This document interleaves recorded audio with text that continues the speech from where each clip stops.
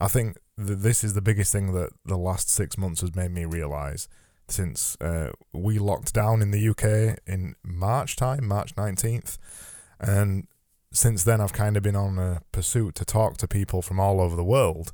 I don't know if you feel the same way, but it's made me realize that the world is way, way smaller than we thought it was.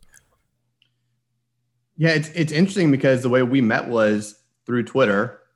And I think just the other night, I actually tweeted something out about this idea of on any given day, I'm having conversations with people across the world in numerous countries in Africa and Asia, in Europe, in South America, in Central America, in North America. Like every day, I'm pretty much hitting every single spot in the world in some sort of conversation with people. And it just reminds you that even in this moment where we're locked down and we can't necessarily travel the physical world, you can still be building these relationships in the digital world. So when things do open back up, all of a sudden that world got a lot smaller because now when you travel somewhere, like if I come over to you, Craig, I'm putting out a tweet to say, Craig, let's go grab a pint. Let's have some fun. Yeah, I know. It's just, for me, it's taken me like 32 years to realize this. I don't know if you've been the same, but it's only this year really for me that I've actually started talking to people from all around the world and communicating with people and making connections. It's crazy that it's took me that long to do it. Yeah, this is the first time I've done it online. I've done it when I've traveled. I've always been able to make friends anytime I go somewhere. And then I stay in contact with them after the fact. But that's always I'm meeting them when I'm there. And this is a different situation where we're just meeting through Twitter or online in some capacity and building those relationships here first. And then it will go to the real world. And it's kind of interesting for me. I remember growing up, I was of the age that Facebook had really just come out when I was entering into college. And so I remember the big moment in any sort of friendship was when that friend would actually accept you as a friend on Facebook. It was like this big moment of taking the real world to the digital world as validation of we're really friends. And now it's almost the exact opposite, where you become friends online and on Twitter first, and then you validate it by meeting up in person and in the real world. It makes it so much easier as well. You start talking to somebody on Twitter or in a Slack community or something, and then you get on a Zoom call and you already know each other. There's none of that. You already know that you're going to like each other. You already know that you think the same kind of things. You already know that you're going to get on. You don't need to worry about any of that kind of stuff. It's awesome. I just wish I'd learned it bloody 10 years ago. I agree with you, although I'm not sure 10 years ago we would have had the same amount of value that we're getting now because there's just been this movement towards using Twitter and using the online world. So maybe looking back, we think it would feel the same way, but it may be entirely different if we would have been here 10 years ago. Yeah, no, maybe you're right. I can't, it's only this year, even when I think other things as well, like everybody learning what Zoom is, everybody learning what video calls is, even though the technology's been around for years, and I run a digital agency and the technology's been there forever, and we've never really handled meetings across video or anything like that. We've never done any of this stuff before, and it's only this year where even we've started using this stuff. Only this year when my parents have started using this stuff, that it's just another way of communicating now. I've been on pub quizzes and quizzes on Zoom and stuff like that, and meeting friends on Zoom, and I don't think it replaces the in-person meeting, because I still do think it can feel sometimes a little bit awkward to talk to people over video. But I remember I've got a lot better with it. Even 6 months ago, it felt a lot more awkward than it does now, and I think we're evolving pretty quick to get used to this whole video calling thing. It definitely feels different to an in-person conversation, though. Yeah, it's not a replacement; it's a supplement, right? It's still different to be in person and talk to them one-on-one, see their body language, hear their tone more clearly, because you're not having to worry about the sound quality or echoes or what's going on around you necessarily. So there's still an extreme value in the in-person, let's meet, let's talk, let's have a meeting, let's even just hang out. Like there's a different energy that comes from that situation than you get when you're online doing Zoom. But this is a supplement to these ideas where like me and you right now can have this conversation. Whereas before it would have been just over the phone. Now we actually get to see each other and can read a little bit more of the body language and the tone and pick up on some cues that help us build a better relationship and a better connection when we're discussing things. Yeah. So body language and how people speak and things like that kind of leads into the main thing that I wanted to ask you about, which is what is performative speaking? Because you've started a course in performative speaking. What is it? Yeah, so it's my, I guess, entrance into this creative world. And it draws on my experience as a trial lawyer and my experience teaching persuasive speaking at the Southern Methodist University Law School here in Dallas. And what it is I quickly realized there is a lack of good teaching, especially online, of how to become a better public speaker. So when COVID hit, I started taking some of these online courses like Jack Butcher's course, like David Perell's Rite of Passage course, and was finding that people are interested in this idea of self-development and learning, but learning inside of a community, right? They don't want to just go and purchase a product necessarily and watch it and think that it's magically going to fix them. So I said, there's got to be a way to pull this public speaking stuff into the online course stuff. And that's really what I did with performative speaking. And performative speaking is just this idea that we can bring about change with our words, and that speaking is a form of performance art. And really what it's doing is drawing on real life experiences that each speaker has had in their life. So whether that's watching a movie, watching a TV show, some sort of pop culture moment, whether that's an experience they had traveling, eating something, looking at architecture, whatever it may be, and using that emotional moment that they've experienced themselves and recreating that for the audience so that they can feel a certain emotion so that they can get moved to take action in the way that the speaker wants. And so it's a 5-week online course right now, and it will obviously grow over time to have more kind of branches. This is really the trunk, as I like to talk about it, is this is kind of the base where everything will flow out of. But right now, the first cohort is launching in 9 days. There's 32 people who have already signed up to take this. And wow. It's going to be just a community-driven course with myself and my law partner actually now, who also teaches at SMU with me. I've convinced him to basically suspend our law practice and taking on any new cases so that we can really invest the time and make sure all the students who are taking the course get the value and the benefit out of taking it with us. Wow, that's awesome. 32 people. Yeah. Yeah, that's pretty crazy stuff, right? That's huge. And where are those 32 people from? Is it a mix all over the world? All over the world. Obviously, a lot, given the time, are spread across kind of North America, but there are some who are coming in from Europe to do it as well. It's a mix. I mean, it's a mix of all sort of professions, all sorts of, backgrounds and experiences.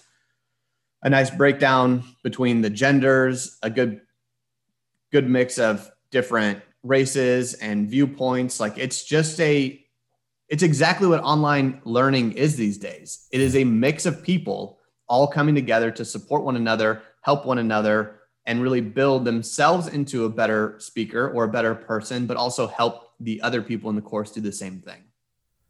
So you spoke about persuasive speaking. And when did you... And you're a trial lawyer as well. So when you're a trial lawyer, when you first became a trial lawyer, did you immediately realize, or is persuasive speaking taught to you as kind of a core tenet of what you're learning, or did you later realize the power of persuasive speaking? So unfortunately, most people don't get taught persuasive speaking.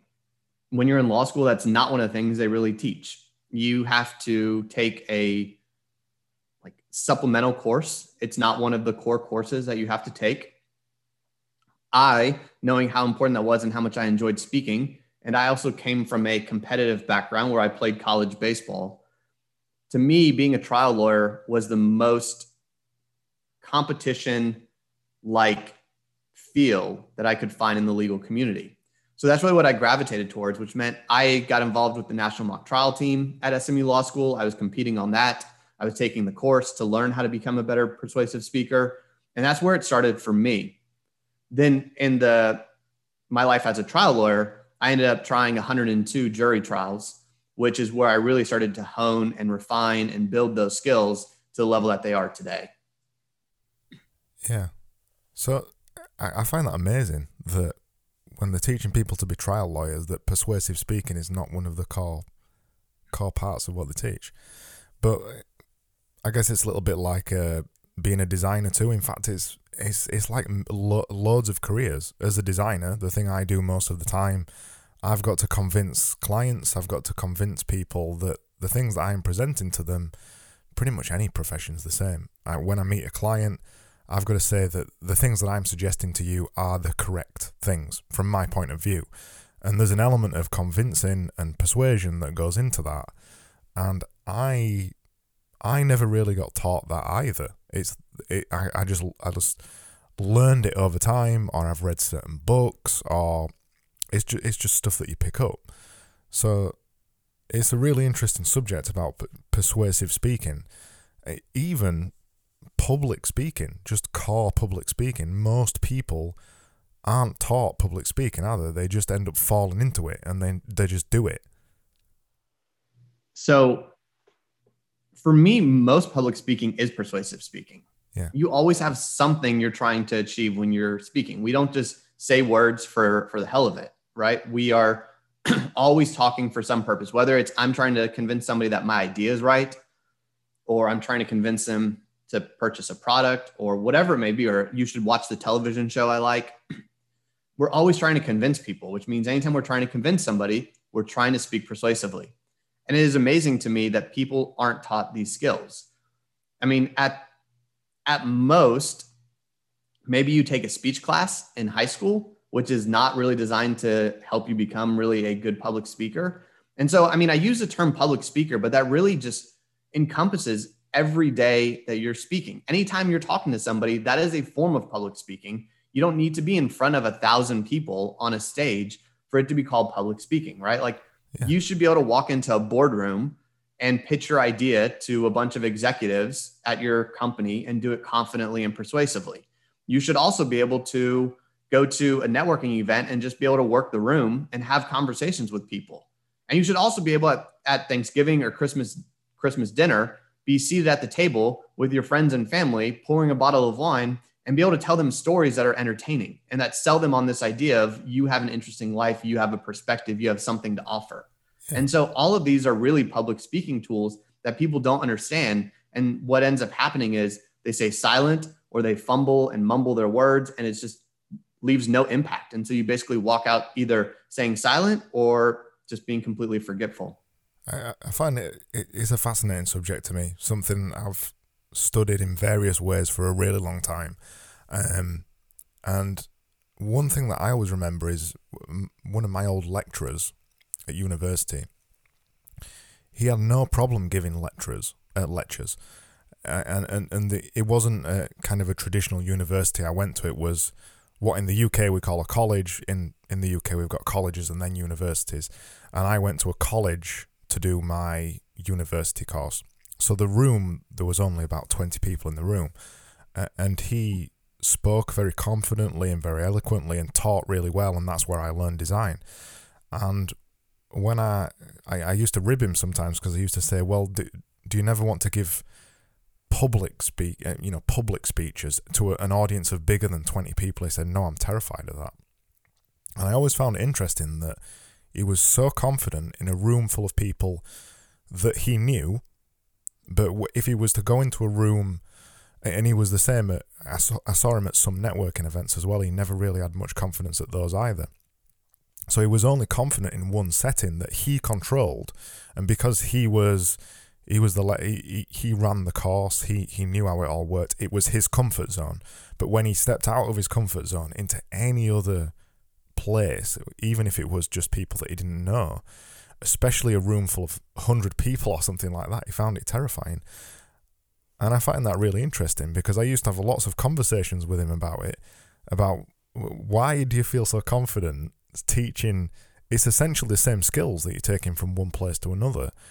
You're really eloquent and you're really good at presenting in a room with not many people, but you find it terrifying and you don't know how you'd achieve the same thing in a room full of 100 people. Surely it's just the same thing, right? You know, they're a little bit different feels, because what you're talking about is he just felt really confident in his subject material and that he was the expert in that room because it's a bunch of students, right? So it's easy sometimes to feel confident when you are clearly the superior. Everybody walks in knowing you're the superior person in that room. So some people have that kind of built in where if they're in that position and it's automatic for them, it's a lot easier to have confidence. Whereas when they're in a room full of like a networking event, even if they were talking about the same subject matter, the issue is now they're not immediately looked at as the superior person in that room, because the person they're talking to may feel like they're peers, may feel like they're equals. And sometimes people struggle with that when they don't have that built-in kind of confidence boost of, I know every person in this room who's walking in is going to look up to me as I'm the expert. So that's probably where a lot of that comes from. And everyone is a little bit different. This is one of the interesting things you're bringing up right here is some people are much better in the situation you're talking about, where they're very confident in their subject material. They're teaching the course. They know what they're doing there. Other people are very nervous and anxious in that situation, but will be very confident in the more informal, off the cuff talking in a networking event. And so each person has these kind of different ways that their mind works when it comes to public speaking. And it's hard to say any hard and fast rule for everybody across the board, which is why it makes it so interesting to me to try to really get into people's psyche and figure out what exactly is going on that makes them struggle in certain situations. Do you think some people are just naturally better at speaking in public than others? Absolutely. Do you think it's like a natural talent that some people have? Yeah. I mean, I think it's very similar to any sort of sport or job or way that people think, right? There's people who are just naturally gifted basketball players or football players. And we can use football for your sake that I'm talking about your football and not my football. I prefer your football, so we'll talk about your football. But there's people who are just naturally gifted in these sports, right? Like we see them when we're growing up and we go, oh, that person's going to be something there. It's the same with speaking. There are people who are just naturally better. Like the idea that everybody can be a great public speaker is just simply not true. The idea that everybody can be a better public speaker is true, right? And that's the difference. You may not be able to be the top 1%, but you can get into that top 10% if you put in the work and put in the time. And getting into that top 10% is going to make a huge difference for your life and for your career. And you just have to be aware, like, let's not aim for that top 1% because that really takes a special, just innate gift and then a lot of work as well. So I think if we can start looking at it as you may not be a great public speaker, maybe you're never going to be paid $50,000 to deliver a speech, but you can certainly become a much better public speaker, which is going to open up doors in your career because all of a sudden you may not be on stage giving a huge public speech as a professional public speaker, but you could be in the very top 1% of your field. Let's say for digital designers, right? Maybe all of a sudden you get better at public speaking and maybe you're at the 92nd percentile for all public speakers, but because you're a designer as well and you're at 92%, you all of a sudden are at like the top 1% of 1% of all digital designers when it comes to speaking well, which means in your field, you're going to stand out as the expert. And all of a sudden people are going to be looking up to you as this great public speaker. Yeah, I've seen it all the time, all the way through my career. When I first started as a designer, I used to go to a lot of conferences and things like that specifically design conferences. And you always saw the same people there, always the same people giving the talks because they were good public speakers and they'd built this skill over time and they could eloquently talk about design and everything. And then you went and looked at their website and you realized that actually there's nothing special about them, that the design skills are not particularly amazing, but because they could speak well and because they could go in front of an audience of hundreds of people and present an argument that was interesting and intriguing and something that you would listen to for 45 minutes, it puts them, like you said, in the 99th percentile, because, and then they were looked up to and they were seen as the experts in the design industry. And a lot of those people, even 10 years ago, even now, today, 10 years later, they're still seen as the experts in the field, particularly in British design. And I think you can track that back to most industries as well, can't you? Any industry you think of, the people who are well known are the people who've got a podcast, or they're the people who give regular talks at conferences. They're basically the people who are good at speaking in public in some fashion, aren't they? Yeah, it's just one of those, when you stack that ability to speak well on top of whatever their basic skill set is, and you start stacking them together, that's really where people can separate themselves. Because so many people are good at their job, right? Or good at their skill set, but don't know how to articulate it, don't know how to speak about it, don't know how to translate it to an audience, which means really your value is just doing the work. You can't be a leader, you can't be a teacher, you can't explain the process. But when you can do the work and then also explain the process, all of a sudden your value becomes much greater when it comes down to explaining the process, because there aren't many people who can do that. There's a lot of people that can do the work, but there's not many people that can explain it and translate it to people. Why do you think it's like that? Why do you think most people don't enjoy explaining it, or they never explore their public speaking skills or their communication skills or things like that? And that's such a huge can of worms. I'll say one thing I think is a big flaw that people run into is they think that just by doing good work, they'll stand out. They think that logic and reason and all that stuff will end up carrying the day. And that simply isn't true. Like, just because you're can do the work doesn't mean anybody's going to let you move up if you can't explain the ideas, right? You were saying, for example, you have to go and sell your ideas to clients. If you do great work, but you can't sell the work to the client, you don't make any money, because that work doesn't go anywhere. It's the same for lawyers. There's this idea that there's a person called the rainmaker, and that's the person who really doesn't do any legal work, but they go out and just bring in clients who pay all the money just because they build those connections and know how to work with them. If you've ever watched the show Billions, they kind of have somebody like that role too. The number two, and I'm blanking on his name right now, but he was played by the guy who played Daniel Hardman in Suits. And so anyways, there's always that person who, just because they are very good at speaking and the social skills and handling people, rise much faster than somebody who just does really good work. So I think there's this idea that if I just do good work, I'll get the promotions, I'll move up, I'll get better opportunities. And that simply isn't true. I think the other thing that people struggle with is, in a lot of these fields that people are working in, speaking isn't necessarily seen as one of those things that's super important, especially if you're working in a technical field. You think, oh, I just need to make my technical skills really, really good, and that will be the thing that helps me. And so they almost look down on this idea of speaking because it's called a soft skill, right? And the term soft skill, I think, pushes a lot of people off in today's day and age, because they think, oh, that's not important. If it's a soft skill, no one cares about it. Except the soft skills are really what can take all those hard skills and make them so much more powerful, because then you can articulate them and explain them to people. And I think if we look at it, it's one of those things that Steve Jobs was so good at.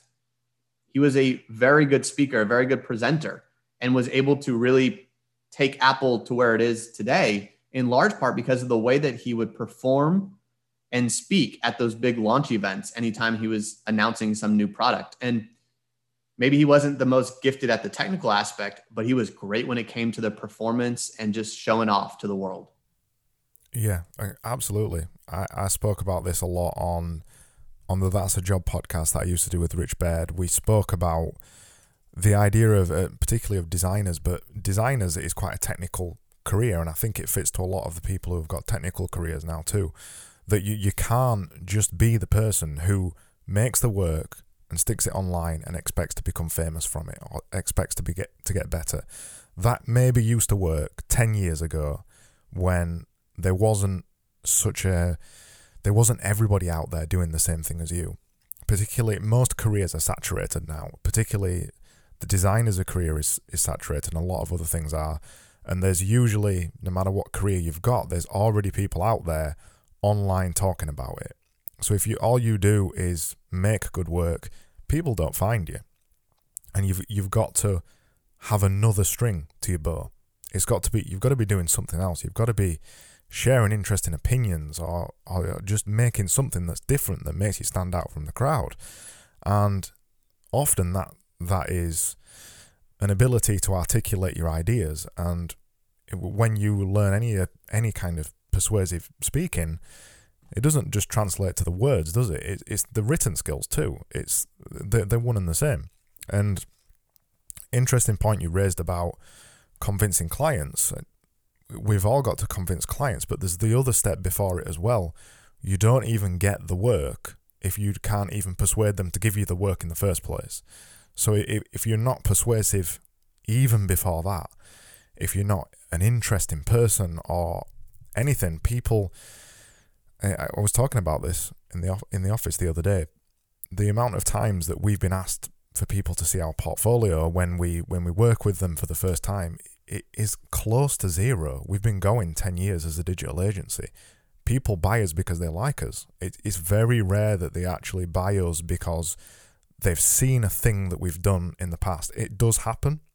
Occasionally it does happen. They've seen some of the work we've done in the past and they've bought us on the strength of that. But even then, it's not just on the strength of a single piece of work they've seen, because they see the single piece of work and they meet you for the first time and they're like, oh my God, Craig's a dick. We're not working with Craig. It doesn't matter the quality of the work. If you are not a nice person, they don't work with you.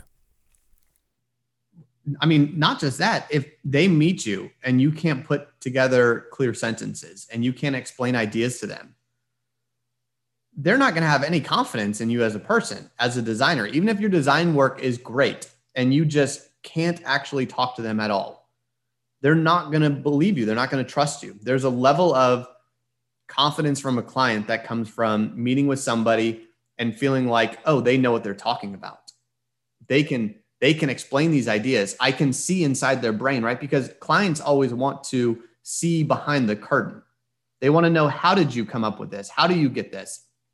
And the only way to show them behind the curtain is we can't put them in our brains, which means we have to find a way to take the words outside of our brain and clearly articulate them to the client and help them understand exactly what the process is, exactly what it looks like. Here's the reasoning behind this. And then they can have the confidence to say, you know what, I'm going to go with Craig because he's able to explain exactly what I wanted to hear. Yeah, and even on just the core communication thing, I've got the perfect example from a couple of days ago.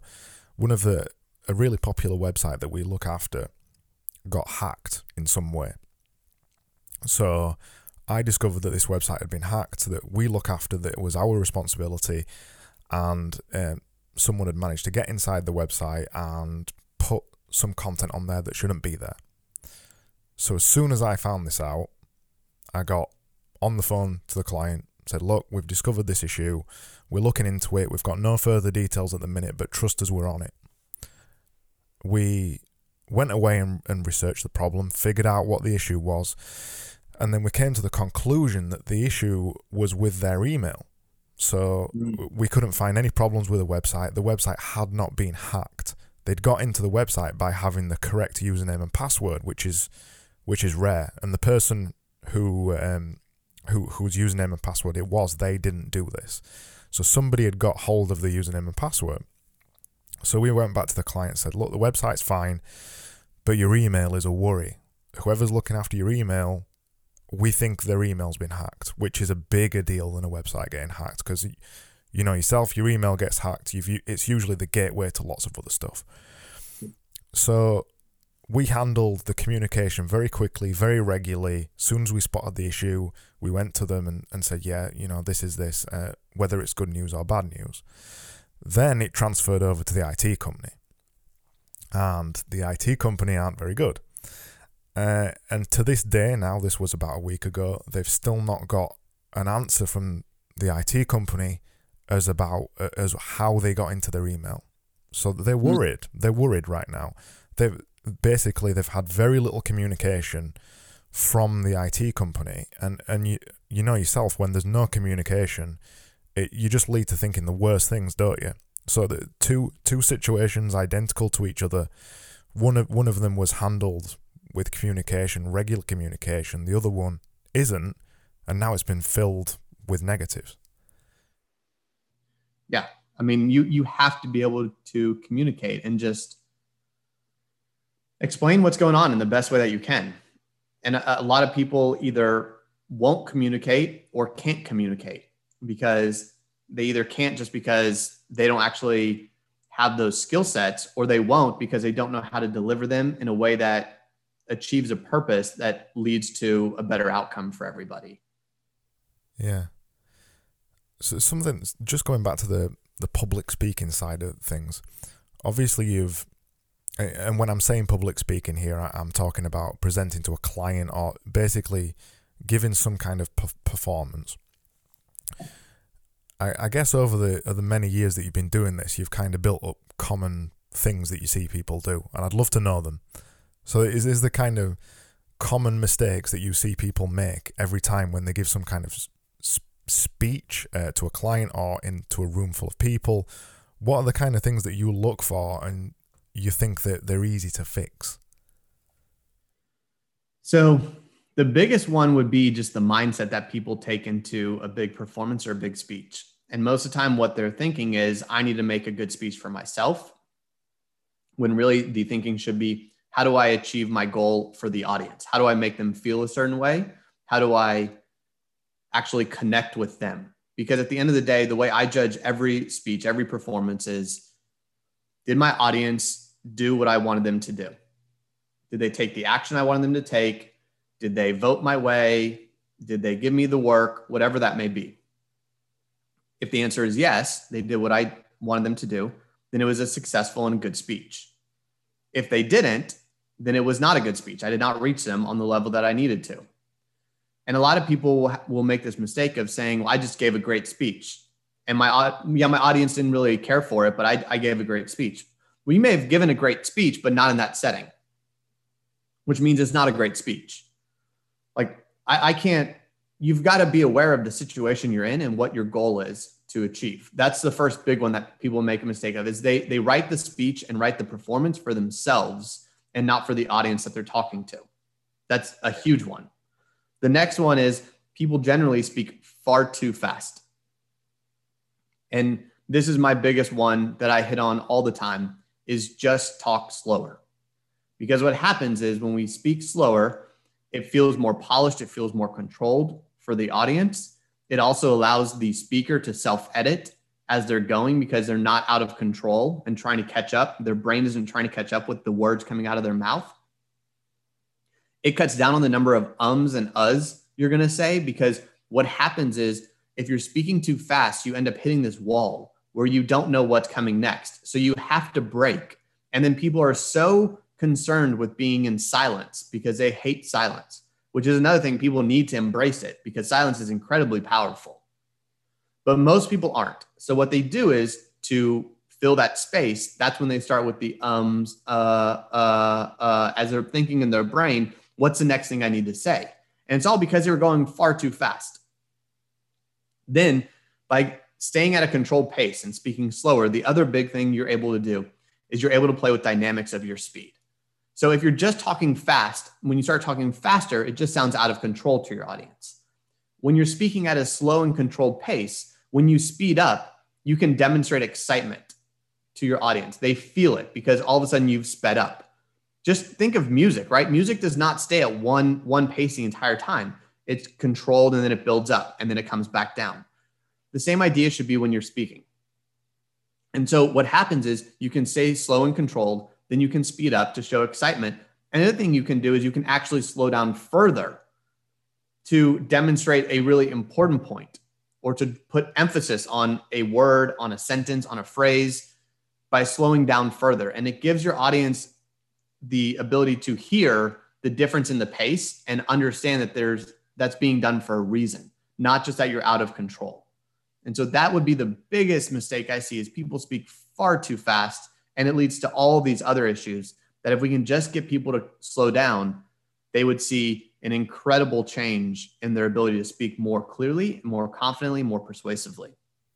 Yeah, the slowing down thing I first realized when I started podcasting.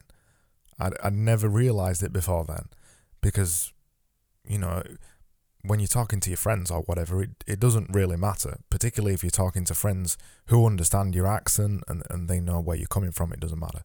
But then when I started podcasting, I started to realise that, actually, it isn't the easiest thing to understand when you aren't from the area where I'm from. And if I were to talk normal like where from, I sound more like this, and I talk much faster and it's much harder to understand, and I've got a bit more of an accent going on, it's hard to follow what I'm saying. But as soon as you start talking a little bit slower, I find it easier to enunciate things as well when you're talking slower.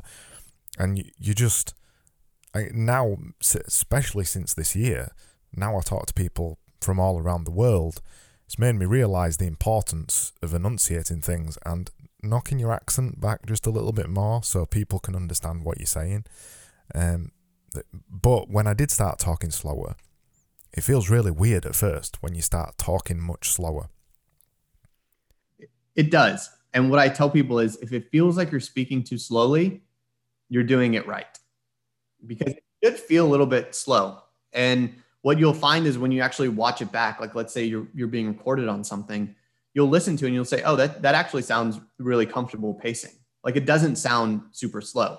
It's really, really hard to speak so slowly that it is actually something you pick up on and are like, man, that was way too slow. I'm very aware of the pacing that I'm speaking at. So there are times where I really do try to go incredibly slow to draw on a point. And it is very, very difficult. And I've been doing this for years and practicing it in thousands of circumstances and settings. It is almost impossible for the average speaker to speak too slowly. And if it feels too slow, I guarantee you it's not. What do you think to preparation? So when I'm saying preparation, what I mean is, do you think it's a good idea to have a full script and learn the script word by word? Or do you think it's better to learn points that you want to cover and fill in the edges with natural language? So this is going to be a person by person basis. Some people are great at memorizing a speech and still making it feel very organic and like more of a conversation. That's never been my personal style. I don't like that as a style for myself, but that doesn't mean other people don't benefit from doing that. My style has always been to kind of outline and have what I kind of like to call are like random buckets kind of around my, like, let's say I have a body of an idea of what I want to do. And then I just have these buckets kind of around it. And what happens is as I'm reading my audience, I'm pulling different buckets in and rearranging them as I go to make it the most effective speech that it possibly can be. Because sometimes maybe I thought it was going to go in straight chronological order, bucket 1, 2, 3, 4, 5, 6, right? And all of a sudden I get into the setting and I'm reading my audience. And I see how they react to my opening statement, like the very first line and kind of that hook.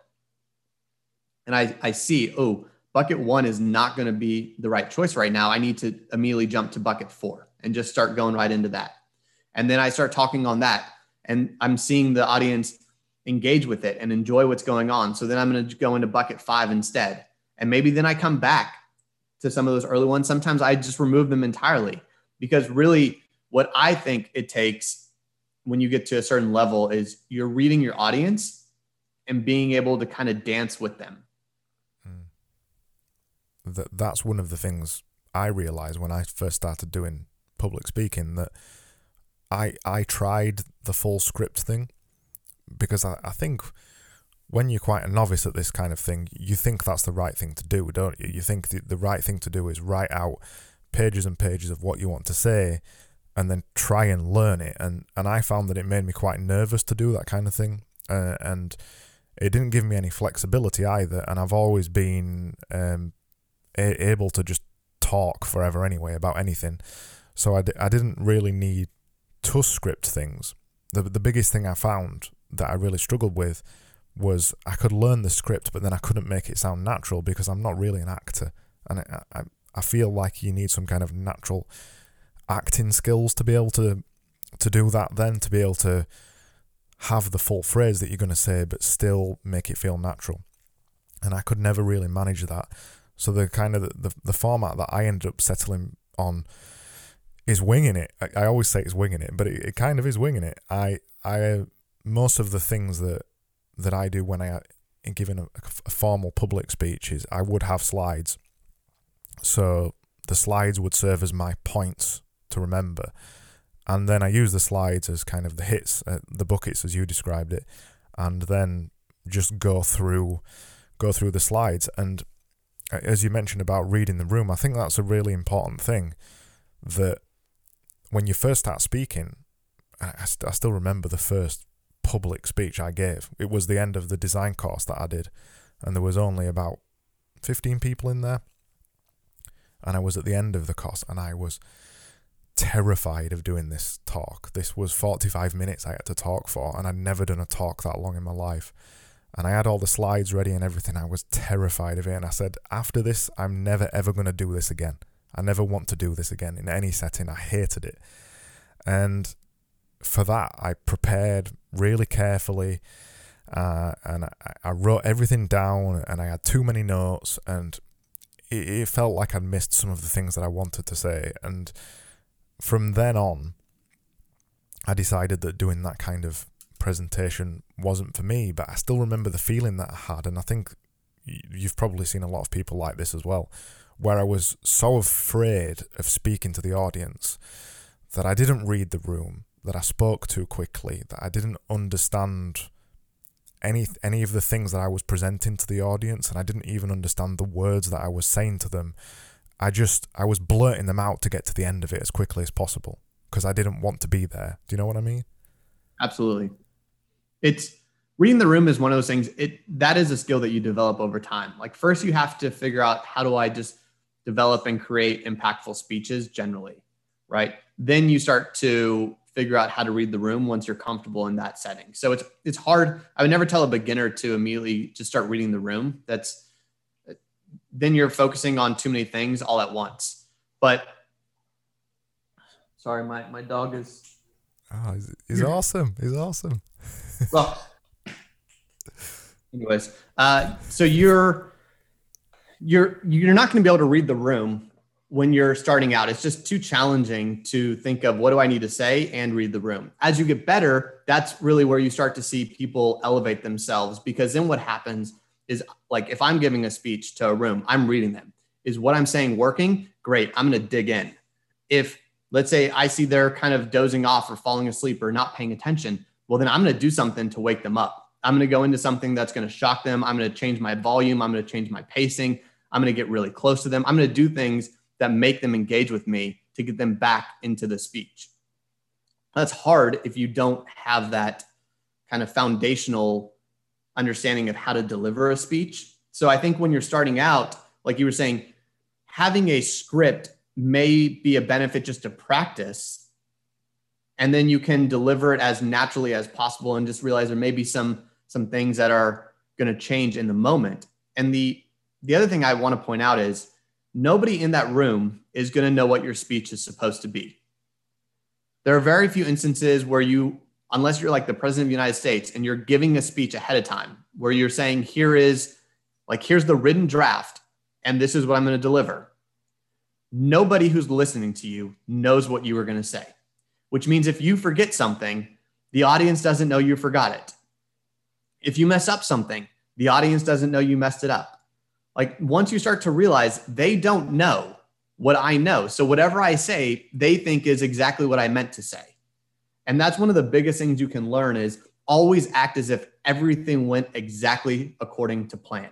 Never show any sort of like flustered or frustration. A lot of people will say, oh, sorry, I messed up there. Or they'll change their words and we'll strike that. And I just cringe every time I hear that because the audience has no idea. Like you just told them you screwed up instead of just moving forward as if it was perfectly planned. Oh, that's the wrong slide. Sorry. That kind of thing. Exactly. Just who cares? It's the wrong slide. Just go with it. Yeah. Like they don't know. I'll just skip over it. Just skip straight past it and just carry on. Right. Exactly what I thought was going to happen. This is all part of my plan. Yeah. So how do you think you get past that stage where you're a little bit nervous? And this is particularly interesting for your course, with it being an online course. how do you get people to the point where they're confident in giving speeches to people and confident in performative speaking and confident to read a room when they might not be able to do it in person? Yeah, this is all where it comes down to practice and feedback. And that's actually one of the reasons I do like the online format for this, because what's going to happen in my course is there's going to be each week, people are going to be paired up into a small group, and there are going to be exercises for every live session where they're going into these rooms and delivering a pitch based on a prompt that I'll give them ahead of time. And then what's going to happen is everybody else in that room is going to be listening and practicing their active listening skills. And at the end of that pitch, those people are then going to ask questions, which means now they're working on their questioning skills. And then the person who just delivered the pitch is going to have to listen to those questions and then give answers to the questions. And then they'll get feedback at the end of it. Well, you do that enough times. So during the week, they'll be with the same group. And then the next week, they'll change groups and so on and so forth, so that they get different perspectives and different viewpoints. But at the same time, they're working long enough with people to really get kind of into who that person is as a speaker. The practice element is what is going to make all of that kind of magic happen, because that's what it takes to be a good public speaker, is just to get really comfortable in those settings and be exposed to different ideas and different viewpoints and just practice and get feedback. And this is really what I do when I teach this stuff at the SMU Law School, is just have my students practice a ton and get feedback from me and get feedback from the other students so that they're able to develop these skills. And what happens is over a period of a month, 2 months, we'll start getting text messages from our students saying, hey, this has been a huge change. Like, I'm seeing that I'm now more confident. I'm not anxious when I'm getting up because I'm getting really used to delivering these kinds of speeches in front of people. And I believe the same impact is going to happen here in the course. And so what I have designed is each week, there's 3 live sessions. They'll be delivering anywhere from 1 to 2 of these kind of small group sessions each class. So by the end of each week, that's somewhere in the neighborhood of like 4 to 6 that they've done. Over time, right, they'll keep building those skills and they will build on each other throughout the process. And the second to last class is going to be live speeches in front of the entire course. So all of a sudden you go from this small group setting where you're getting more comfortable, getting more practice, to now all of a sudden it's in front of everybody. So we're getting to kind of build those foundational skills before we get to that big performance moment. And I think that's where you're going to see a lot of this, again, magic kind of happen, where all of that foundational building finally pays off in that second to last class when they deliver this big speech in front of everybody. And they'll have the skills at that point to start reading the room, to start being more confident, to start understanding why this isn't a scary thing. And instead it should be seen as an exciting opportunity. Yeah, that sounds perfect. That's exactly the same kind of experience I had, that I went from delivering the last ever speech that I ever wanted to deliver at 18 to realizing that, oh, damn, I'm going to be a designer. I'm going to have to do this pretty regularly. And it was only over time that I started to, so I kind of had 2 levels going on at the same time. At first, when I was delivering speeches to clients and into boardrooms and things like that, my fear level was right up at the top at 100%, and I could barely control what I was saying. And then over time, the fear level starts to drop, and then it's a really weird feeling. You suddenly start to feel more conscious in the room, and then even more over time, suddenly the fear level's at 0, and you're 100% present in the room at the same time. And for me, it just took being scared over and over in that situation before I got to the point where I want to say I don't care, and it is right. I don't care about being in front of the room, because I felt, for me personally, that one of the biggest setbacks, or one of the biggest holdups for me, was feeling like I was going to be an idiot, that I was going to say something stupid, or I was going to mess something up. So I just had to just keep doing it until the fear level dropped to 0, and then I could be fully present in the room. Yeah, it's interesting because I say this, as I got better at public speaking and did more of these, it really started to be a situation where time slowed down for me. And I don't think people fully, for most people, it feels like time speeds up when they're in those situations. But for me, it felt like it slowed down. And as I got really good, what almost happened is you're saying like you're fully conscious there. I almost am able to remove myself and almost am watching myself do the performance in the room, which is a really weird feeling. It's hard to describe until you get to that level of comfort and confidence where it just becomes like, this is what I do. Like the lights are on and all of a sudden time slows down. I feel like I'm watching myself do all of this. And it's a really interesting transformation you go through. And one of the big things I try to help people understand is when most people feel that energy, they call it nervous energy. And I like to tell people it's just energy. You're giving the name nervous. Instead, look at it as excited. It's an opportunity. And that change in the mindset can really help people start to ramp that fear down very quickly so that they can overcome it. Because the example I like to give is a player at the end of a basketball game going to take the game-winning shot. Some players want the ball in that moment and love it. Some players don't want the ball in that moment because they hate it. It's the same moment, right? So it's just how the person is looking at it. Some look at it as this is my opportunity to succeed and for the reward. Other people look at it as this is my opportunity to fail and see the risk. And that's the same with speaking. It's the same with the energy. It's the same moment for two people. One is identifying it as an exciting opportunity. One is identifying it as a nervous opportunity. If we can get everybody thinking it's not nervous, it's exciting, all of a sudden they have a different mindset and start to set themselves up to succeed instead of fail. Yeah, I completely agree with you. Getting to the point where you know you are going to be a little bit nervous and understanding the feelings and know that it's excitement or whatever way you want to frame it, knowing that those feelings actually elevate your brain and your cognitive function, and knowing that that's the thing that makes it feel like time's slowing down, isn't it? That you're firing much faster than you normally would, and you're a little bit excited by the whole situation, and that's. There's a lot of parallels between jiu-jitsu as well that I do. That when I first started jiu-jitsu, Brazilian jiu-jitsu, I was in the moment, completely in the moment, but terrified of being choked out or terrified of getting my arm broken or whatever. And you're totally just surviving. You're just in survival mode, and it's the exact same with public speaking. You're just in there. You don't know what you're doing. You are doing everything to not die, basically. That's how your brain sees it.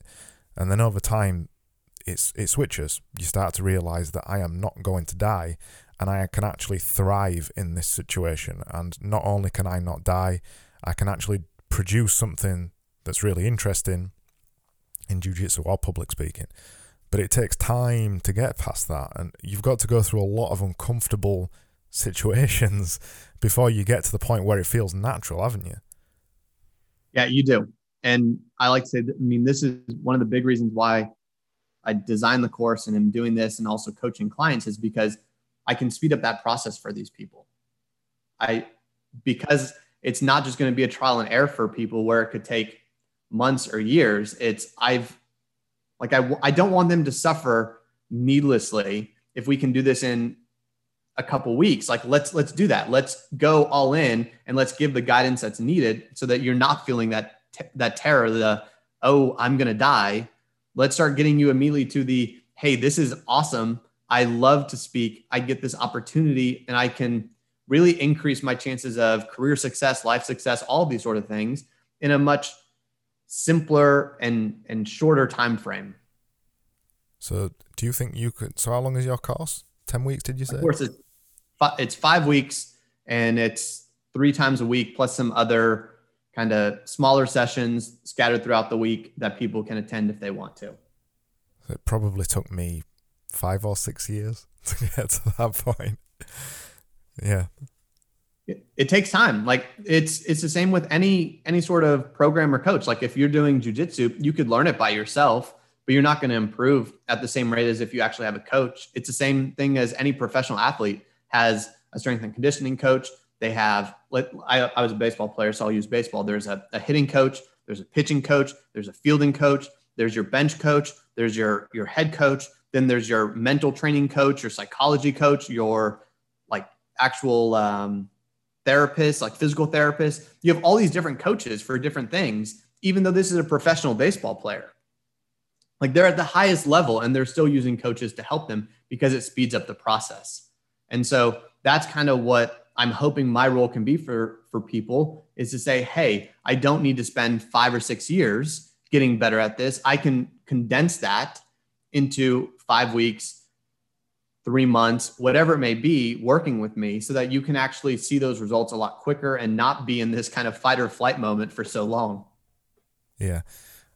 I believe you completely. I reckon if your course would have been around 5 or 6 years ago, it would have cut 5 years out of my time, and it would have been much easier. But the way I look at anything like that, because I can think pretty much everything I've learned in my life, I've learned the hard way, and the way I always look at it is that there's value in learning things the hard way as well. That you learn to be more resilient, and it means that anything you just throw yourself at, you can eventually, even though it takes 5 or 6 years, eventually you can get there and learn how things work.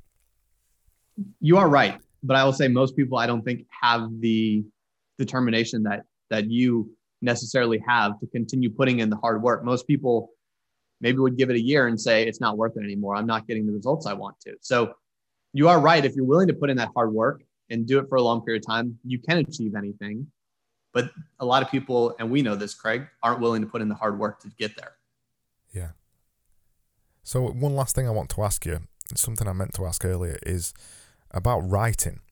So I've always, particularly since I started doing the podcasting a couple of years ago, and around the time I started writing as well, I started to realize that there was quite a strong connection between writing and speaking.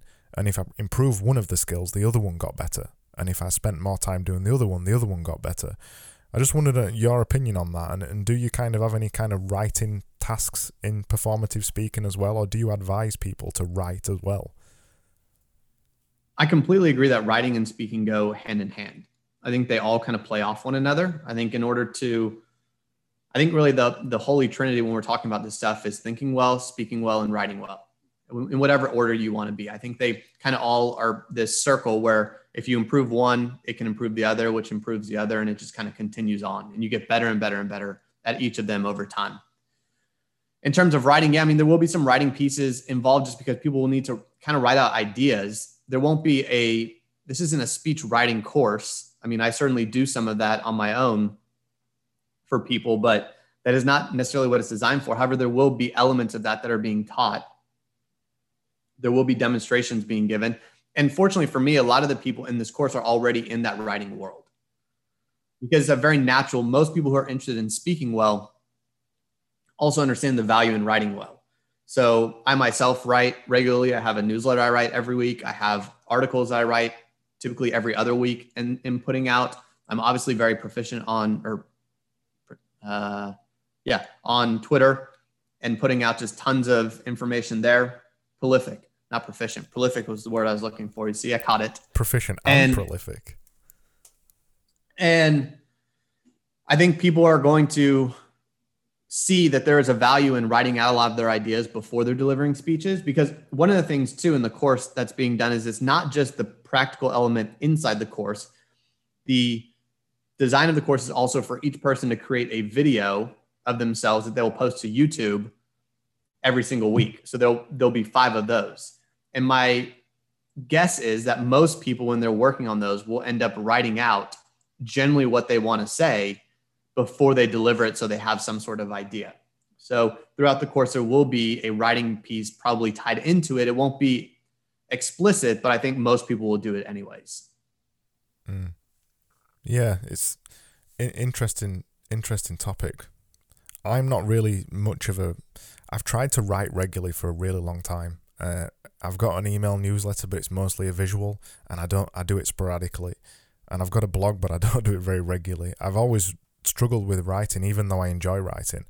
And I've written a couple of short books, but I did find that it wasn't so much the speech writing, because when I am writing some kind of talk, I'm a bit weird. I do the slides first, and then I do the slides, and then I talk the talk. So I talk the speech to myself, and then that's how I work out the script. So I don't usually write much of it down, but I did find that with the writing specifically, it helped me build the arguments, So obviously for trial lawyers and things, that's pretty useful. But I found it writing. There's something special about the medium that it makes it much easier to work out the kind of course of the thing that you're going to say.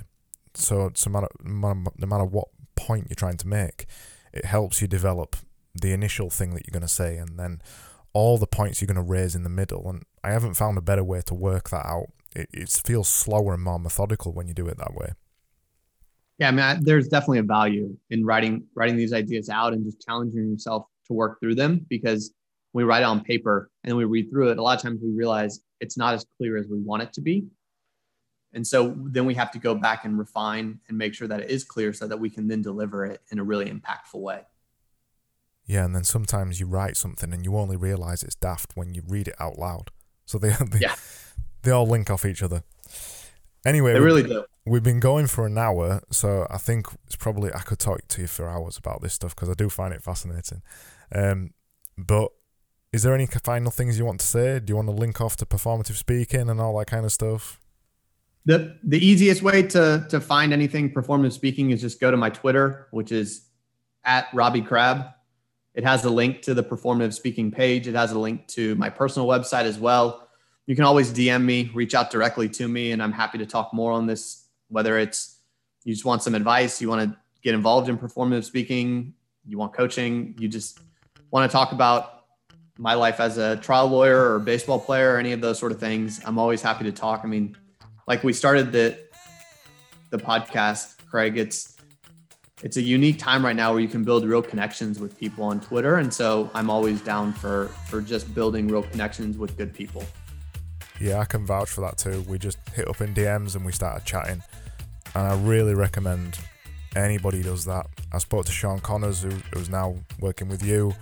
That's the way I met Sean. It's a really powerful time to be doing that kind of stuff. Yeah, it really is. And Sean's great. There's a team involved in performance speaking. Sean Connors, Kyle Bowe, and my law partner, Tyler Eden. And it's just exciting to see what's coming about. Yeah. So we'll leave it there. Cheers, Robbie, and let's chat again soon. Cheers, Craig. Appreciate it, man.